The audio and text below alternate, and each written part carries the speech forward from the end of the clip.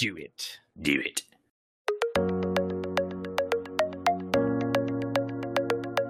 Welcome to the Austin Otaku Podcast, hosted by Jesse McDonald and Keith Good.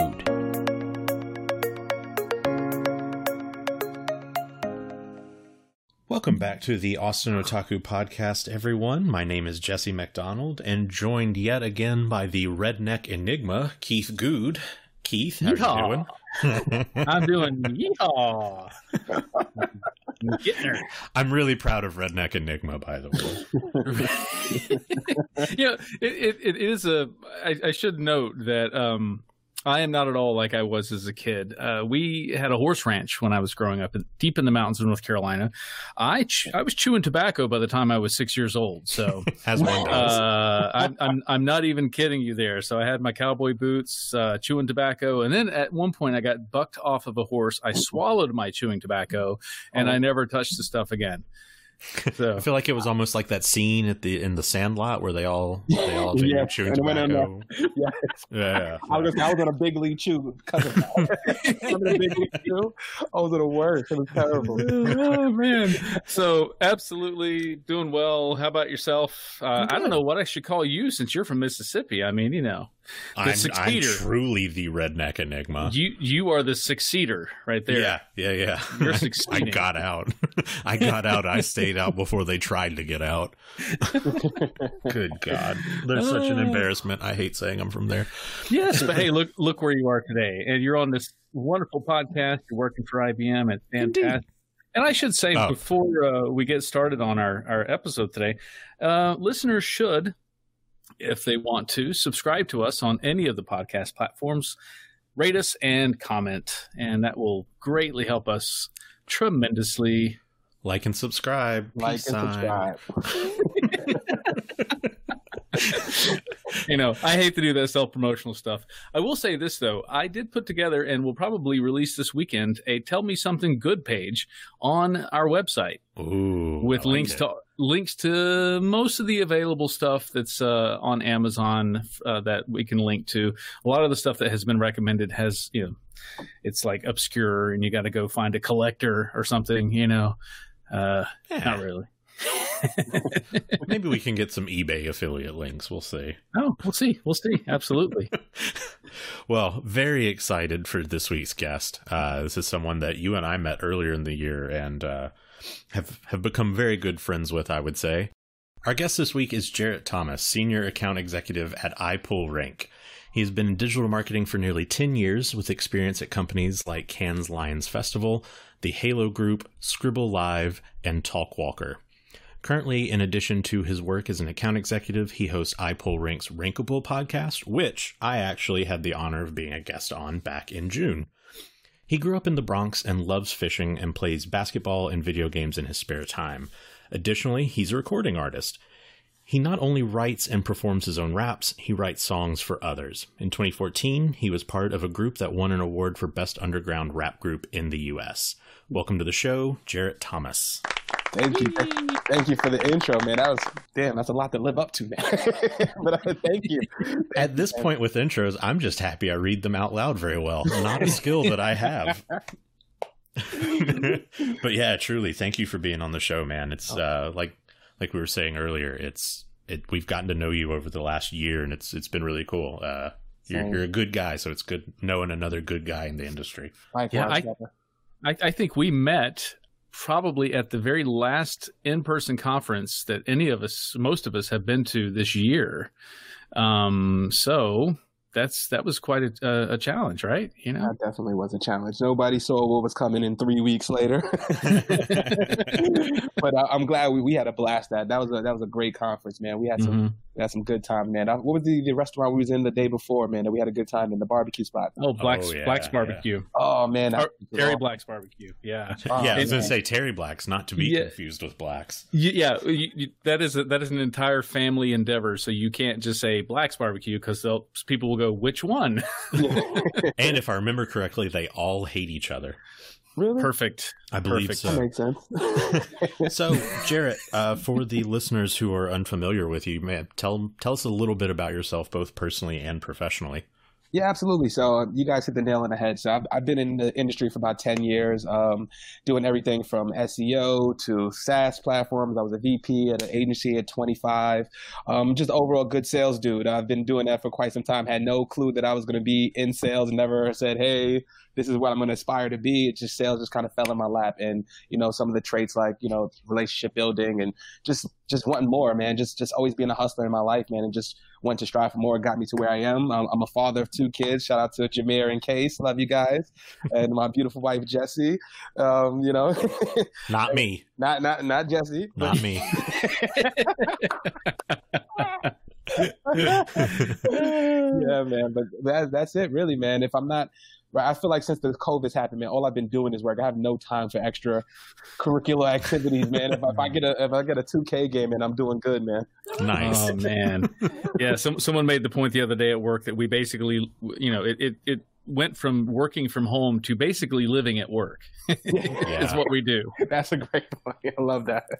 For companies that are very fortunate to still be around right now and doing decent, this is perfect for them, because employees, especially like on our side, where it's very much there's a big group of people that are into the hustle culture, they're really benefiting from this, man. Oh, man. Can imagine. And then really losing out on people like me and Keith that turn off at 5.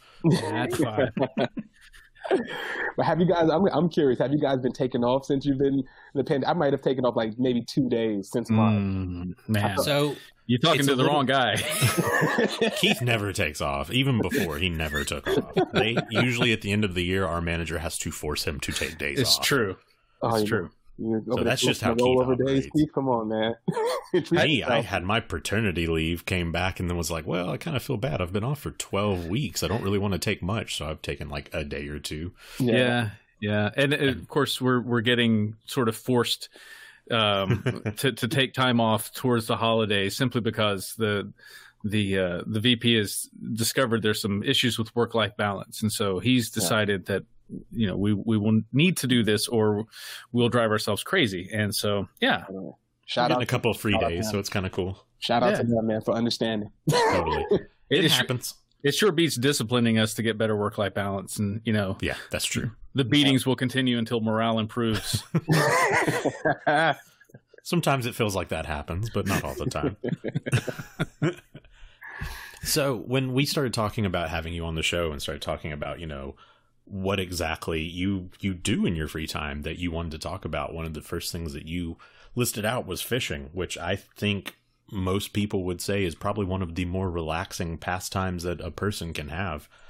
So yeah, what's up with fishing? Like, why fishing? Why'd you get into fishing? To be honest with you, man, I when I was young, my father's an excellent fisherman, so he's taught me everything I know about fishing. He would bring me to the piers. He would take me to City Island. We go on the boats, man. Every weekend, I went to go play basketball. He's like, Jarrett, you're coming with me. So as a young kid, man, I'm like, oh man, I didn't like it. But once you turn 18 and 21, man, and I could drink a cold one, and I could just sit there, and then once the pole goes, man, then now we're getting this exciting times, and that's what I love about it, man. To be honest with you, just being able to relax with my pops, man. That's what I love about it. I dig it. That's awesome. That's the best thing, man. I'm fortunate to have both parents still here, man. My pops is a big influence in my life. And just being able to just be real with him, man, just share some laughs. And, now I see my son. He's like, Dad, I want to play basketball. No, you're staying here. Listen to me and Granddad's talk. That's fantastic. Now, I'm assuming you're not fishing on the Hudson side of the island there. No, FDR. FDR, but they all connect and it's all nasty. I wouldn't advise eating it. Maybe, I'm not sure, but it's like, oh man, we usually catch stripers. I think the biggest I've caught is a 60-pound striped bass. Whoa! Wow. I'll send you guys the picture, man. It's crazy. If you guys want to have it's crazy. 60-pounder, and we have to gaff it. It's like a 10-foot gap between the water and the ledge. So we have to gaff it, hold on somebody, making sure he's tied up to the rail, and then pull that thing up manually. Oh, that's nuts, man. It's crazy. 60 pounds. Crazy. 60 pounds, man. That fish was massive. It took about 2-3 hours to pull in and about 4 beers. The more beers you're having, the longer the time to reel in seems to be going. It's crazy. It doesn't make sense. In my experience with fishing, the more beers you have, the bigger the fish get too, in fact. Absolutely. Is that true? Oh, absolutely. So this was in the whales.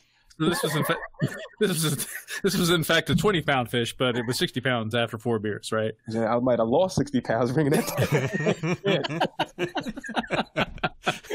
Oh man! No light beers were consumed on that day. No White Claws there. No. I would love to see a human being roll up to go fishing with a ton of White Claws. I know a few dudes that would probably do that, and I'm super into it. I'm all about that.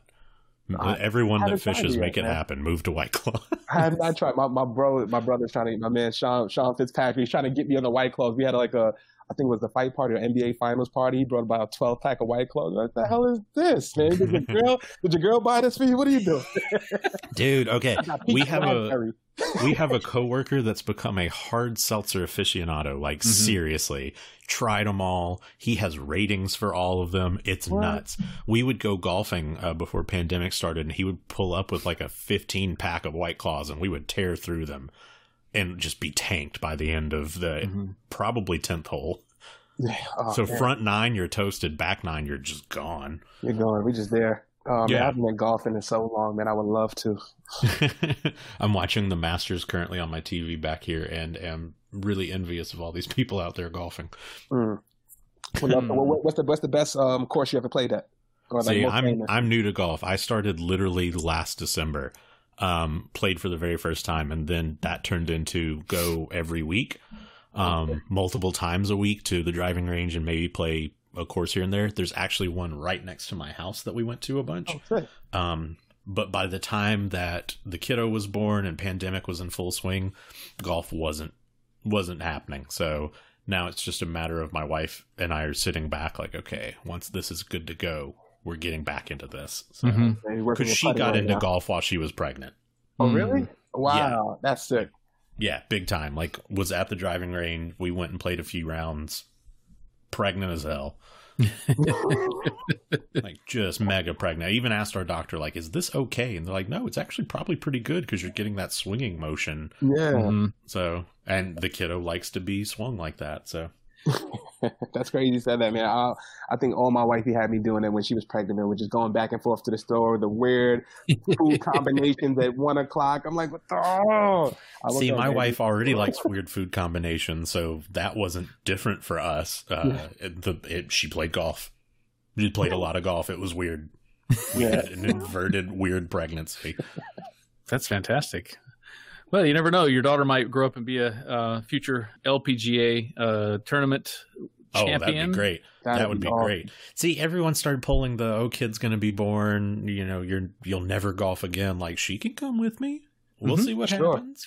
I went with my mom to the golf course. I don't know how many times, and I haven't actually played these courses, but I have been on Pinehurst, Pine Needles, a bunch of the famous golf courses in North Carolina, and Myrtle Beach, for that matter. So, and it actually turns out that I have a decent golf swing. You really do. So he came out with us a couple of times, and he didn't play, but he kind of just hung out with us. And every now and then it'd be like, "Here, Keith, give it a swing." It's not like we're a municipal court; they don't care anyway. Yeah. He ripped the hell out of that thing. It was awesome. There you go, man. Must be genetic. Yeah, Keith's shooting bombs with his swing, man. It's great. Yeah, you gotta have a good swing for corporate, man. You never know. We gotta pull it out. See, that's what we were trying to do. You never know. Our buddy that was in the office with us, he was a big golfer, so he went to a different company at the beginning of the pandemic, but was like, how can we get in some of these IBM golf tournaments? Like, surely they need someone at least somewhat decent to schmooze with people.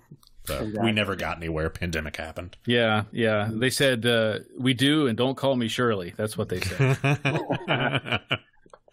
So that, as we were speaking of this reminded me of something with fishing. So as I was mentioning, my wife and I both play golf together. Another thing that's somewhat unusual in a relationship, she actually really enjoys fishing, but in a very unconventional way. So I wanted to get your opinion on this. Okay. We used to live on the Mississippi Gulf Coast, as mentioning earlier, and you and I have even talked about. And through that, we would go wade fishing out on the beach. And if you know anything about the Mississippi Gulf Coast, it's surrounded by barrier islands, so the water doesn't move back. So the water's just nasty as hell. Wow. So basically anything you catch, you probably don't want to keep anyway. So we just did it for fun. Because of that, we had two methods. I would use chicken livers as bait if I wasn't using lures because I wanted to stay active the whole time. Yeah. She used gummy worms and swears by them. What are your thoughts, sir? I've never heard anybody use gummy worms, and I'm pretty sure she caught the monster, didn't she? Usually she was the one catching stuff, for sure. Oh, man. I've never used it. I've never tried it. I'm always the live earthworm dude. Yeah. I used to be terrified of those things. Pops at 6 years old, you better touch that damn thing and put it on there and showing me all of it, man. So that I'm used to that. What we use is bonker a lot too, because we go for bluefish and the stripers. So bonker's usually what we use. The worms. It all depends on what we're looking for. Like it's either those two fish. We do porgies. Blackfish is really big right now. Sea robins. That's good eating too, man. Sea robins are really good eating. That's awesome. Wow. Yeah, man. But the gummies, I'm gonna try it this week. Try it next week or two, man. I'm gonna let you know. I'm gonna send you a picture, brother. I was gonna say, shoot me a text because this is the great debate, and I mean, obviously, I'm throwing that out to some people back home who were like, "No, gummy worms not a thing." But obviously, these dudes go deep sea fishing, so. I can't imagine the fish looking at the gummy worm going, well, that looks high in calories. I should eat that so I can bulk up. It's like a normal lure, realistically. True. Right? It is true. Watching my sugar intake this month. I can't do that one. Yeah. I mean, be considerate, get the sugar-free gummy worm. But you're catching 60-pounders. I don't think they give a shit. I mean, if you're tossing them back, you don't want to negatively impact a diabetic fish. I mean, come on. Yeah, totally. We have some class here, people. Right? Have a heart. There's no need to be rude. We used to do, and of course you're not supposed to eat these, and we didn't. Of course, we used to do these carp fishing tournaments, me and my father, and he would take this just obnoxiously bad smelling concoction that he made at home over the 2 weeks prior to this tournament. It included beer, some sort of bird feed, and some other sort of like weird things that he would let sit for the 2 weeks and just sort of ferment during that time. And then they would create these hard balls of dough that we would then put on the hooks, throw it into the carp lake, and the carp would just eat it up like crazy. And so I remember we used to go, and the tournaments would go from 8 p.m. at night until 8 in the morning. And of course everybody had tents, and, we'd throw our bait out into the water and, wait until the carp discovered them. And I remember we won 2 or 3 of these carp tournaments, and it wasn't anything to sneeze at. I mean, these were, of course, this is like the 80s, and it was $200 in winnings for these tournaments. That's so not bad. Take it, man, for a fun day, man. You can't beat that. Well, fun night. Fun night, right? Not bad for making some fermented oatmeal to throw into. It smelled so bad. I was like, Dad, I'm not putting that on the hook. You do it. I'm not touching it, because you'd open the barrel that it was in and just immediately just retch. Just so bad. My buddy's grandfather, who's the one that took me out fishing for the first time. My dad wasn't a big fisher. He did some hunting as a kid, but it was just more of that's what his dad did. So he did it. He didn't particularly enjoy it. So that never became a thing in my life. So my friend's grandfather took me fishing for the first time, and he used to get hollowed out lures and stuff them with blood cheese. So gross. This is the nastiest crap ever. I stuck with the livers and worms sort of stuff. Yeah. Oh, yes. Particularly noxious elements that somehow or another the fish are able to pick up on in the water. So right. I assume if they smell bad in the air, they must whatever senses the fish use, it must sort of hit those quite well. It smells like a T-bone steak down there, man. Yeah. Well, especially with the water you're fishing in, it has to smell great comparatively. Compared to who knows what's in there, man. It's crazy too. They spotted a whale over here in the Hudson too, like a year or two back. Did you guys see that? Really? With a pontiac or something like that in the Hudson. Wow. She was like 60, 70 feet long. It was crazy. That's nuts. In the Hudson. So you see all the little cruise liners, all the I forgot what they're called, the ones by the Intrepid and all that stuff, the tour guides one. So they're sitting there passing this big whale, man, and it's just crazy. I'm like, couldn't do it. I couldn't do it. Poor thing. Insane. What I do want to do though, I'm not gonna lie to you guys. I want to try gator hunting. Ooh. Oh, okay. That's what I wanted. That's on my bucket list. I'm ready to go to Louisiana, go to New Orleans, and do that, man. I watch Swamp People all the time. That's like one of my favorite shows. I love that shit. I know some folks, because, I mean, where I'm from is about an hour and a half from New Orleans. Yeah. I know some folks that do that. Oh, yeah. I would love to try it. Just the fact that you have to hit the gator that nickel-sized spot, right? Like, I would be so scared to get it in the boat. That's the thing, right? How do you know it's dead and that thing start moving on you? I don't know if I can hang with you, man. My God. You're going down a route I don't know if I can follow. That sounds potentially terrifying is what that sounds like to me. It is, man. I that's why I want to try it, just to say I did it just one time. Dig it. Indeed. So, looking at time, I believe we are at our Tell Me Something Good segment. Tell me something good. Woo! Sir. Tell me something good. Tell me something good. Okay. You gotta play that song. We do. That is our theme song. We have beautiful. A modified version of it. Yes. There you go. It's great. Yes. So, do you want to kick us off? What is your otaku recommendation for our listeners this week? Yeah, so there's actually a good book that I was actually just get put on by Solomon Choice, CEO of 16 Handles. Shout out to him. He just sent me a book called Can't Hurt Me, which is Master Your Mind and Defy Your Odds. It's by David, name of this dude, David Goggins. So he's like a Navy SEALs guy. He basically shows you how to tap into your full potential. And he says like how people only use 40% of their capabilities and how to stay self-motivated and really just how did he get through that, the Navy SEALs training. As you guys know, that's the elite of the elite. And they push the body to certain limits, right? So he basically shows you how you can master your mind and push it to levels that you wouldn't have expected. So I think that's really, really cool.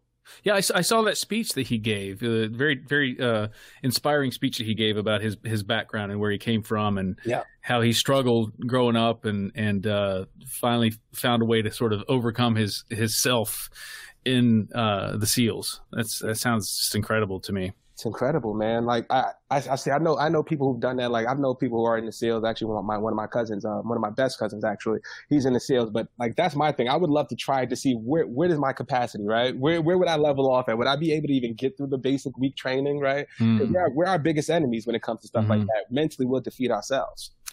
Indeed. Well, I will go ahead and answer the question for me. No, I would not survive. No, I would not. I would be ringing that bell in the first 30 minutes. Trust me. I would cry and be discharged very fast. Right, that's right.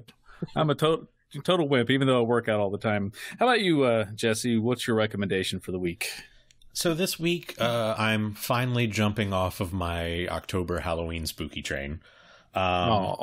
It's sad, spooky for life. And I was kind of thinking about kind of going back to a direction that I was going in when we first started this show, and kind of going back to my roots as an art major back in my college days. And one of those things, like we talked about in Kevin's episode, I was a photography minor. And through that, I found several photographers that I really follow and kind of was inspired by their style. And there's one in particular that I really enjoyed named Keith Carter. And he actually has a documentary called the Photographer Series Keith Carter by, what is it? Anthropy Arts. It's a fantastic documentary. He talks about his life, talks about, things outside of photography that inspire him, and basically goes into the kind of like how this podcast goes into what makes up the people that we respect and know in our industry and general circle, and talks about what kind of makes him and what inspires his direction. Because he's very much a almost, it's not photojournalism, but it's more abstract than that, but it's not necessarily full abstract, but there's definitely a level of ambiguity in his work. And he's just an awesome guy. He's from Beaumont, Texas. So he's one of those people that when you hear a good Southern boy, I would consider him a good Southern boy, because he's not a dick, but he's also kind of that like humble, really just kind of sweet, well-intentioned person. So yeah, that would be my pick. Definitely check his stuff out. Definitely. He recently put out a book by the University of Texas Press. It's published in Austin, so that kind of blew my mind after living here for a few years. Nice. You kind of just forget how close your heroes are, possibly. So yeah, that one's my pick. Definitely check it out if you're into photography or just cool stories of cool human beings. Dig it. So what about you, Keith? I'm going to go back to my roots in the show, and I'm going to recommend a comic book series to you, everyone. So, I think, we're both going back to our roots today. I'm going to recommend Superman, Red Sun. Oh my God, that was almost my pick this week. Shit. It's literally right here. I was looking at it earlier. I am so glad I beat you to the punch on this, because this is such a good story. It's by Mark Miller, Dave Johnson, and Killian Plunkett. And it is the story of what would have happened had Superman's little spacecraft landed in the Ukraine instead of Kansas. And at the time, if he had landed when Stalin was in office over in Russia. So it is a really, really interesting what-if scenario for our all-American hero, Superman. What if he's not an all-American hero? What if he's an all-Russian hero? Or Soviet, actually. So it was in Ukraine. So what if he's an all-Soviet hero? So very interesting story. I highly recommend this. It is available in most comic book stores and on Amazon. Correct me if I'm wrong. He's actually raised by Stalin in the book. He is. Basically, he becomes he's the son of and basically the right-hand man of Joseph Stalin, which is so good, terrifying it's to so think good and of that kind of power. topically relevant right now. Yeah, right. It is. So hey, great recommendations, fellows. That was our Tell Me Something Good segment. Tell me something good. Yeah, I was going to recommend one more thing, man. It's actually a movie. Okay, we'll give you a pass. Go for it. The Impossible on Netflix. The Impossible. Yeah, so what that is about a story about a family who was going to the Philippines when they had the big tsunami. Mm. It is such a good story, man. And as a parent, I was thinking about this too. It's like, damn, they're at the resort, then the water just comes and wipes out the entire resort. And now they're like the whole movie, they're trying to find each other and what they did and the hospital trying to survive and all that good stuff, man. Like, what the hell would I do as a parent? You know what I mean? I think about stuff like that. Like, it's so real, man. You have to, if you watch that movie, man, it's going to blow your mind. Yeah, and that was such an insane tsunami too. I mean, like, of course, what we saw after the tsunami that affected the Fukushima reactor, of course, that was obviously televised, a lot of video on that. But then I think the very first instance that we saw of that was when that tsunami hit Southeast Asia and ran right through Phuket and just drowned so many people. It's such a terrifying thought. So terrifying. We'll have to check that out for sure. Yeah, it's a really good movie, man. Really good, really well put together. Okay, we'll have to check that out. Awesome. Definitely worth the pass. Definitely worth the pass. So I am particularly interested in another element of your personal life that motivates you and has obviously gotten you awards in the past. Your work as both a recording artist as well as a rap lyricist, writing for other people as well. Tell us a little bit about that and how you got started and where can our listeners hear you? Yeah, absolutely. So I started rapping when I was, 12, 13 years old. So there was two big things that I was big into when I was young. So basketball was my main thing, right? I had awards. I was heavily recruited going out of 8th grade. I was averaging like 25 points a game. I was like top 10 citywide. So that was one of my things. But then music, I was introduced to my brother. So he was in high school. He's 5 years older than me. He'd come in after school every single day with his 5, 6 friends, and they'll be on the karaoke machine. And I was the young brother that was like, can I please, Mom? They won't let me play. Mom, I want to rap.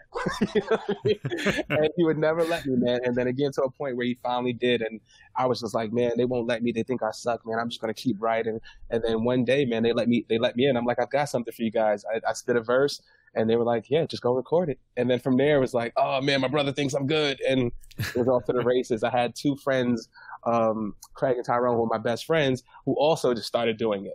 They were rapping together since they was in 2nd grade. And they were just one of those like, hey, Jarrett, you do it too, man. And let's create a group. And then we created a group called TNT for Thug and Thorough. That started in my freshman year. And we've been really blessed, man. We used to be just going battling everybody in the Bronx and other boroughs. We were really good at that. We were almost signed at an early age, about 15 or 16. but mom was not signing off on anything, and thank God she didn't.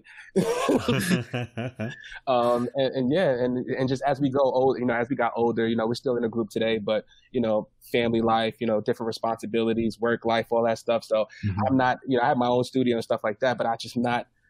Right, I don't have the capacity to do it the way I want to right now, and that's the thing that really hurts, because that's something I love to do. I've been putting so much time into it.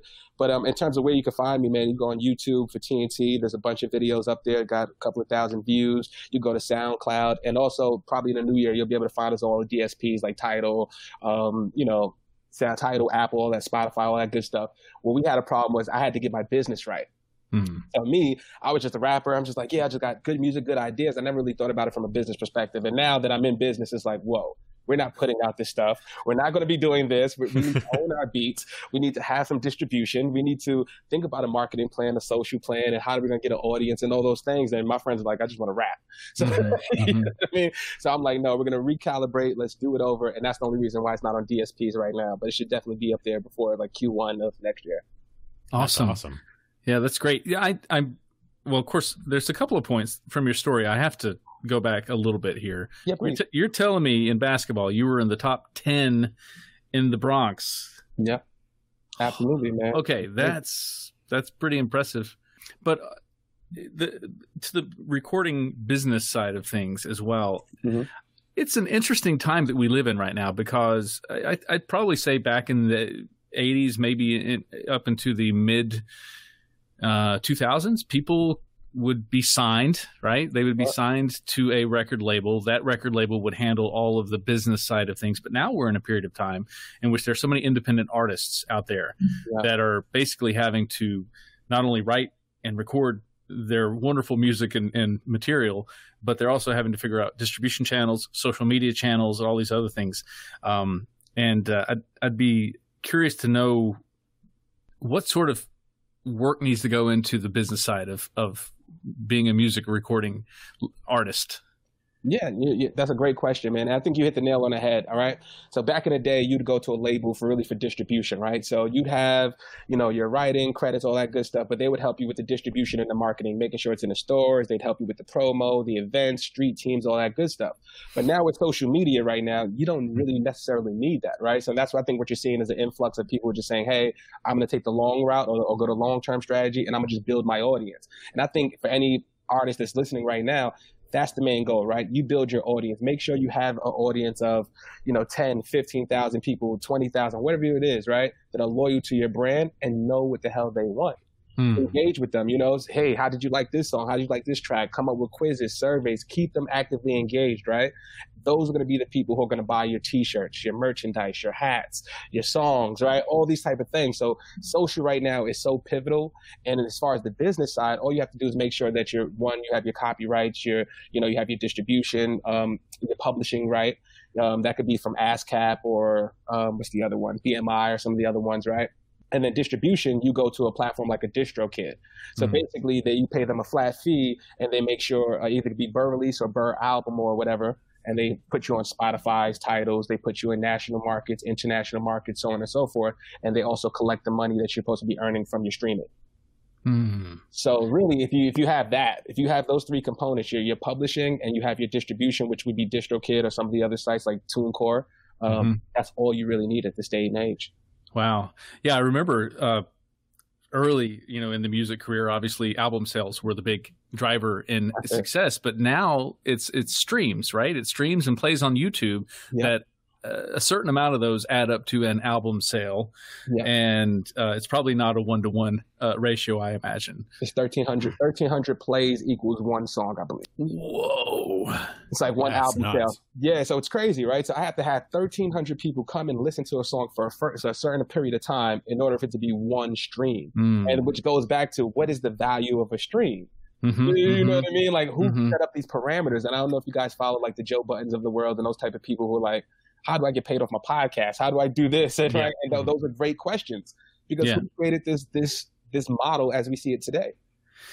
And it can be hacked. It can basically Absolutely. be manipulated in a way to favor people who probably aren't that talented, compared to someone who's probably a lot more talented, but just doesn't have the listener base that person has. It's a little unfair, I would say. I almost yearn for the days of the record label.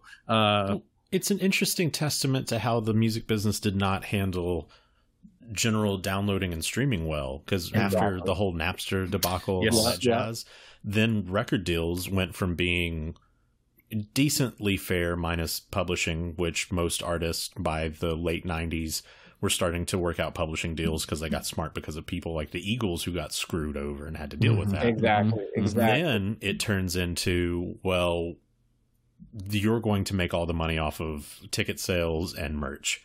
Then mid 2000s comes into play, and then the record labels start taking that too. Yeah. So there's a really interesting documentary by the band 30 Seconds to Mars. I think it's called This Is War. I can't remember. It's when they're making that album.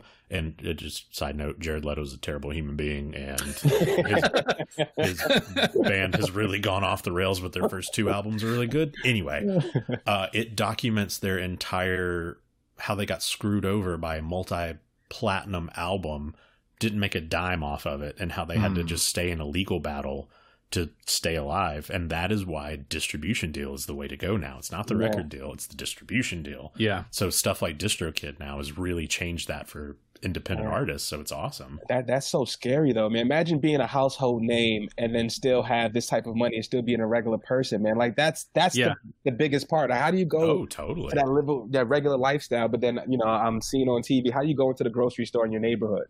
You know what I mean? They're like, oh, damn, I just saw you at the award show yesterday, and you're getting milk. What's up with that, man? or worse yet, you're a stock boy at that. Even worse, right? How do you get a regular job after that? Right. So I would love to know, for those type of people who may have gotten screwed over in those like publishing deals or early record deals, right? How the hell are you monetizing today?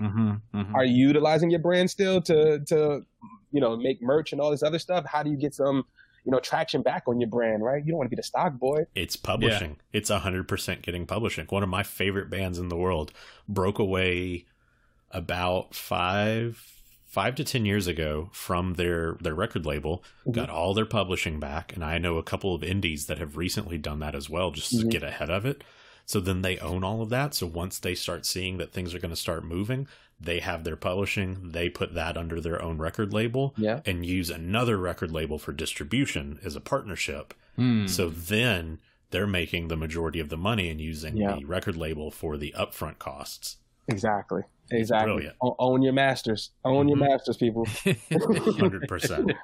See what happened to the Beatles. Michael came in and scooped it up. You ever heard that story? Oh my God, that's so messed up. Him and Paul were such good friends too, and then he screwed them over. You heard the story though, how he did it? Have you watched the video for Say Say Say? No, I have not. So go watch that out. Goofy song from the 80s. Paul McCartney, Michael Jackson. They kind of do a back and forth. It's a good song, but it's goofy as hell. On the set of that video is when Paul told him the way to make money is publishing. Yep. And Michael said, I'm going to own a Beatles song one day. And he laughed it off. And then Michael went and bought a ton of Beatles songs. Crazy. Wow. I think he bought Revolver. No, he brought the whole catalog. He said, Paul said, what? He was like, how much would it be for my catalog? And Paul was like, hey, 30, 40 million. Mike goes back to his trailer, calls up his business partners, and then ends up paying $65 million for it. And then he comes back the next day on set and he tells Paul, and Paul's livid. He's like, how the hell can you do this? He's like, I threw in an extra $5 million. I thought that was reasonable. It was like such a boss move. I'm like, oh my goodness. Like, you have to respect that, man. Like, you should have told the man the price. It's not for sale. I think Paul just got them back within the last few years. And so that was the mid 80s, I believe. I think Say Say Say was 83-ish. No, I could be wrong. But I mean, like within the last few years, he just got publishing back. Oof. That's so nuts. And Michael Jackson's been dead for like 10 years. So he owned half of Sony, man. He had Beatles. He had, that catalog was worth, I think right now it's worth $2.2 billion. That's so nuts, man. 2.2 billion. Sony owns so much. There's so many indie metal labels that they are a part of. It's crazy. Mm-hmm. And you saw they just bought Crunchyroll, right? Oh yeah, I did see that. It's nuts. And they still don't have my PlayStation. It doesn't make any sense. It doesn't make any sense. Any of the listeners, please hit me up on the chat if you know where to get a PS5. They're like Arnold Schwarzenegger and Jingle All the Way. I've been everywhere. Yeah. Oh, what a deep cut. Oh my God, what a deep cut. Oh, that's so good. You've got to find your Turbo Man. Sony PlayStation 5, not a sponsor yet. Not a sponsor yet. Oh, so that's funny. I realized earlier, I was like, oh, what's my pick going to be this week? And it's like, I think I might actually pick a wine that I've been recommending to people. And it's like, we need to bring back the not a sponsor yet bit. Yeah, we haven't done that in a while. Yeah, we haven't picked a brand in a long time. We haven't. We when we got crickets after saying Crunchyroll so many times, we stopped doing it. So, sure, Crunchyroll, promote Crunchyroll. That's right. Crunchyroll is apparently not listening to this podcast. Right? So surprising. They are not one of the average 35 people that listen to this podcast. 30. 30? Yeah, you should have just gone with 35. I should have left it, but my pride, I really want to get the authentic 35, not the 30 minus the 5 that are our podcast platforms. Got to be honest with yourself. You got to set your goals properly, right? That's fair. Man. That's so true. We're up from the 14 that we started out with. It's true. It is true. Yeah. It's a long road to hoe. It truly is. I think the bigger play, like even the on show engagement, the live engagement is obviously good, and your tuned in listeners. But it's the afterwards, it's the clips and all that stuff. That's where you really get the bigger bang. Like nobody watches our podcast. It's like the same thing, 30 to 35 live if we're lucky. But then I get so many emails and DMs afterwards when I put a clip up on LinkedIn that it's like, oh, I actually went back and saw it and did this and all that. I'm like, oh damn it, I would love for you to come at 1:30 and ask a question. I would love it. That's brilliant. We might start doing like Joe Rogan clips. You have to. It's true. Oh, I got a good guy on Fiverr. Does it really cheap, really good.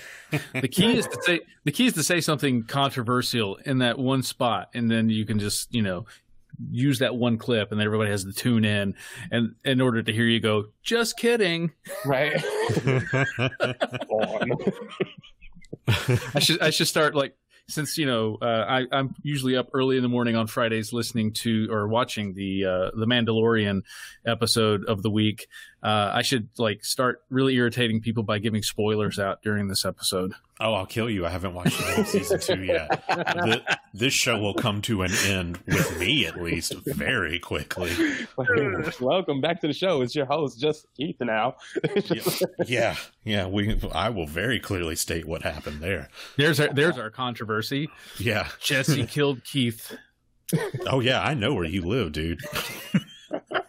I know where you live. Oh man! So, speaking of podcasts, yeah, you've got the video that you do on a weekly basis. Now you've been doing that for a few months now, right? Yeah. So we started back in March. So it was the pandemic hit. So we had all this perfect equipment. I think Mike might have spent close to over $1,000 on all this equipment. We've got mics, we've got the Rodecaster Pro, and then that thing happened. So we're like, all right, what can we do? And then we end up using Crowdcast to host it, which is kind of similar to this. And then, they register for it. It's not the best platform, but it works for now until we get LinkedIn Live. But, we've had some great guests, man. And then this showed me how motivated I am to do the podcast, man. I do a majority of everything, man. I do the outreach, I do the questioning, I do the outlines and all that good stuff, man. I help marketing come up with the creative assets, and this shit is time consuming. Yeah. It's great though, man, because I think the best part of it is me learning from other people like yourselves. You know what I mean? Like I spoke to the CEO of 16 Handles. I was telling Jesse before we started. He off that conversation we had on the podcast, he hit me up afterwards, and he's willing to invest time to mentor me. So things like that, and he's a venture capitalist. He's somebody who has 40, 50 chains of a national brand, international brand, right, that I could learn from. Right. That's something I would have never gotten if I would just hit him with hey, brother, I do SEO. And you know what I mean? It would have never happened. It was just I didn't make the ads. I was just being a real person, man. And that's the stuff that I love. Having those relationships is the biggest driver, what keeps me motivated to do it. So I've had you guys on. Keith, I have to get you on. That's coming. It's coming. I have to get you on, brother. I've had Advanced Auto Parts. I've had Who else, man? We've had HFC, which is a big brand. We've had the Series Social, the head of Amazon Social Series, Ken Gibbs. I've got Rap Snack CEO coming on. We got the Big 12 sports marketing team coming on the week after next. Nice. And you had a segment not too long ago with actual performing artists who are also marketers. Yes. And that was a fun episode, talking to people about like their, I mean, it's basically what our podcast is, which is talking about their side passions that these people are involved in. So that was a really fun episode to listen to. Yes. Shout out to Jonathan and Gaetano from Nextiva, man. Good dudes. Love those dudes. And you've actually got another recording artist right there at Ipel Rank as well. So yeah, we've got a few, man. We got Mike and Nefakar. Nefakar actually just dropped the album on Spotify. Damn, I wish I had the link ready. I could have put it in the chat. Oh, it's all right. You can send it later. Yeah, all right, totally. Cool. Yeah, that's really good, though. She's an excellent singer, man. And I'm trying to get Mike, me and him are trying to get the bandwidth to come out with a project. Man, I could barely get on a call with him, man. It's hard. It's interesting that there's such, obviously such really good quality people in this industry also have these wonderful side passions as well. Yeah. And that's really what we're trying to expose here in this podcast, is that you don't have to be 24/7. You can be a great SEO or digital marketer and be a recording artist, or be a complete total Star Wars nerd. That's it, man. And I love the concept behind it. I put that on my bio on LinkedIn, man. I'm more than a sales quota. That's my tagline. Totally. I'm more than a quota, man. I'm more than a 200 to 300, 400,000, whatever the hell it is. You know what I mean? I'm more than that. And I used to hate that. And that's one thing I give to shout out to Mike, man. Like the playing the game aspect. Right? When I first came in there, I was like, Mike, I'm tired of these goddamn quotas. I'm tired of not being myself, man. Yeah. I have ideas. I have things I want to execute, man. Just let me know what's up. I'm just tired of being in this one box and of just sales. I bring in this amount of money, and then it's like, all right, F off, Jarrett. What are you doing for me tomorrow? You know what I mean? It's like, you get tired of that, man. At 22, it's like, yeah, I got the energy. At 32, man, it's like, I'm with you. Support, man. Yeah. I am that with is you. why I moved in-house, because I got tired of managing client relationships and shit. I can imagine, man. Yeah. And yet you are by all measures, a successful account executive. Yes, sir. I appreciate it, man. It's been a long way, but I took a lot of losses to get here. A lot of losses to get there, man. So like my first job in sales, like I was killing, I was crushing it. I was the top performer for 8 straight quarters. Then I was like, oh man, I'm shit. Let me move over to different things, because the CEO didn't know me, wouldn't say good morning to me, and I'm like, I'm keeping the lights on, brother. Like you have to walk past my desk to go to yours. Like, just say good morning, man. I got my coffee. I get you one. What's up? You know what I mean? Right. Nothing. We wouldn't even have a call, man. That he called when I quit, when I ended my papers in 2 weeks, man, he called my mom's house. I was actually recording at the time, doing music, and he spoke to my mom and was trying to get me back in. And I was just like, man, it's not you, it's me. I've got to go. I went to Cannes Lions, and then I ended up failing there, which was crazy.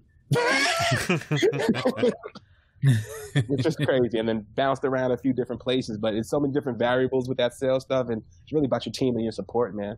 Totally. It is. It really is. So we've talked about the PS5 a little bit, and a little bit about the Nintendo Switch.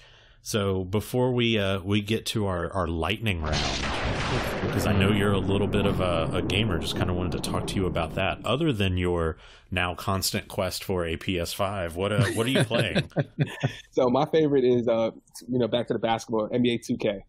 So I love 2K21. Last year I was almost made it to the professional league, man. I was 2 games away. Wow. 2 games away. So for those who aren't familiar, you have to create your player, and then you go through these. You have your own 5, and you play against other 5s and other teams and things like that. And you have to have a certain record, a win percentage, in order to make it to the next round. Made it to the next round, and then you have to play with these random people to show your real true skill, and they just put you in random positions. And I was short by 2 games. That's crazy, everything, man. But it was crazy. If I would have won that, I wouldn't have been able to work at IPR. I would have had to go and Phoenix or whatever team drafted me. It would have been crazy. That's nuts, wow. Man. Yeah.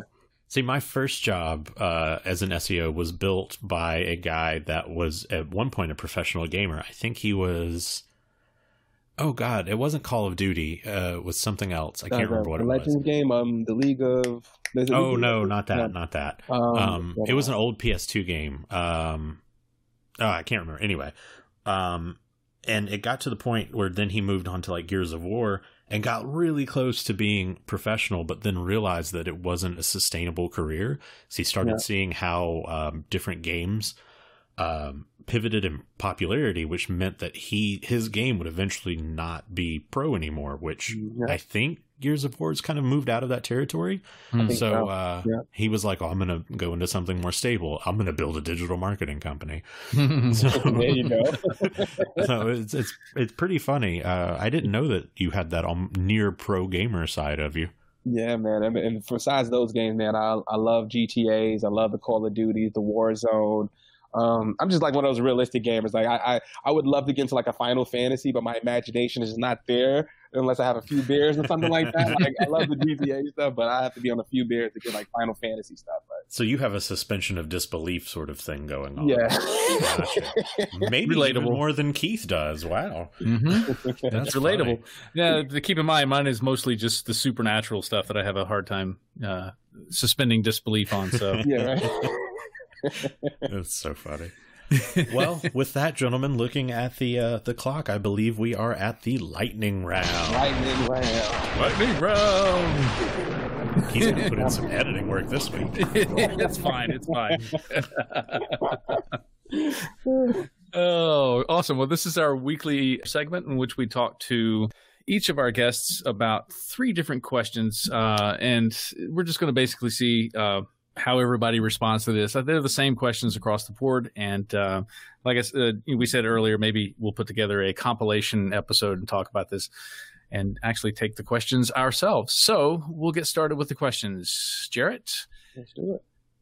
How do you think your hobbies have contributed to your success in your full-time work? I think music helped me in terms of brand building, right? Because it's like music is the same thing, right? If I have a song, I have to get it into the right audience, I have to get more views, I have to get more visibility on it, and I have to know good content, right? So that's kind of similar to what it is in sales, and how that translates is like, hey, what I'm doing now, for those who aren't familiar, like I'm on LinkedIn heavy, right? So what I do is I haven't sent a cold call out all year. I'll tell you that right now. I barely send cold emails. Most of the business comes through me because I create the content. And how I use that is just like, all right, how do I create demand for my product? And my product is myself, right? Because if I break the sales barrier down, if you like me, man, chances are you're going to say, hey, man, when the time's right, you're going to ask for, you're going to keep Jarrett top of mind. Yeah. You know what I mean? So I don't make the ask. I just try to build the relationships. And thank God it's been working on in the short term, because it was a big gamble. I don't know how to say that to Mike. Like, I didn't make no cold calls, man. I didn't hit quota. I've got the punch. You know what I'm saying?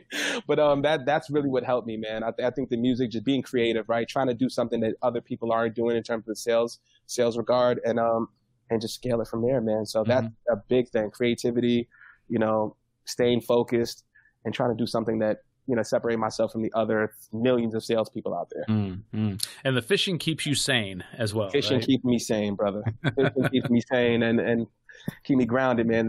Between this, I don't turn off my computer about 7, 8 o'clock at night every day, man. I'll tell you that right now. Right. So, yeah, and it just happens to be like that because I'm on LinkedIn and, hey, do you want to talk at 6:30? I'm like, all right, yeah, I guess, yeah. Yeah. Even though it's me time, but okay. And I just do it, man. And it's always been working out. And the fishing, just to get some break away from the kids, the family, everything. Just disconnect. Yeah, disconnect. Awesome. You need that, man. We all do. Awesome, excellent. Okay, if you could be one fictional character, who would it be? This one, when we sent it, I'm like, damn, that's a great question. who would I be, man? I don't want to give you the norm. I would say off the top of my head, I would say Hulk. Ooh. I would say Hulk, man, because I feel like I'm really Bruce Banner. I'm a Gemini. Okay. I'm the coolest guy in the world, right? But just don't pick me off. Don't disrespect, because I feel like I'm a super nice guy. I don't feel like I'm like, when I feel getting like picked on or, getting shitted on or something like that, I just like, I lose it. I turn into the green guy. So it's interesting that you chose the Hulk portion of that personality rather than the Bruce Banner portion of that personality. The same thing. Yeah, that's awesome though. And not only are you the personality, but you're the body behind it that can actually do something about the thing that's pissing you off. Exactly. I wish I could get brolic and but I can't. My way of doing it is just keeping it real, man. Just be honest. Yeah. puny gods. Yeah, totally. That was so good. Oh, that part was so good. All right. Third question and final question. What other interests would you like to pursue if time wasn't a constraint? If time wasn't a constraint, I would love to be the professional gamer, man. If I had the time, I would just love to see how I stack up against other people in the world. I would just love that, man. But I don't even have the time to do anything, man. If I turn on my PlayStation, man, I'll go to YouTube now. Nobody's on 2K and stuff like that. So I would love to do that. And I would love to learn Fortnite too. My son is a big player now. He's trying to be a international player in a few tournaments. I just can't get with it. I'm like, what the hell? You're fighting somebody, then you're building some things, and what's going on here? Like, I'm trying to keep up with it, man. I don't know what the hell's going on. That game's crazy. These kids. Man. These darn kids. Damn kids. These darn kids. I almost got away with it, too, if it wasn't for these damn kids. Awesome. Great answers to the questions, and that was our lightning round.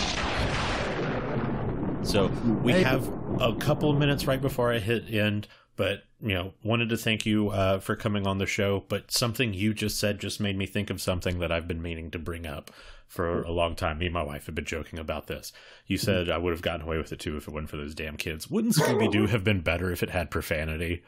Think about it. Oh my God. Oh, those fucking kids. Would have been the greatest show in the world. Why couldn't they do a remake of them all? They have the adult ones, but it's all right, it's still kind of cheesy a little bit. Totally.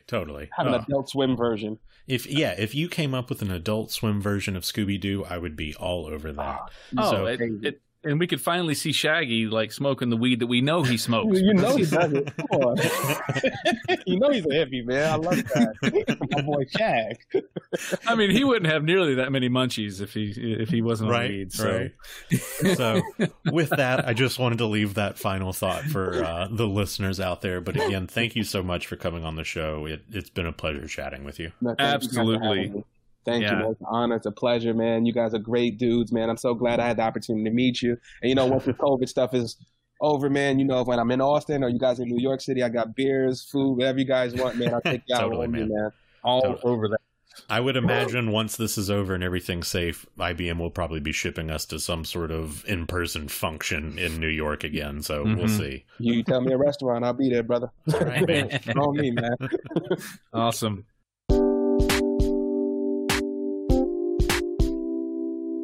This has been the Austin Otaku Podcast. To learn more about us and our show, to be a guest, or to subscribe to our show, go to www.austinotaku.com and follow us on Facebook and Twitter.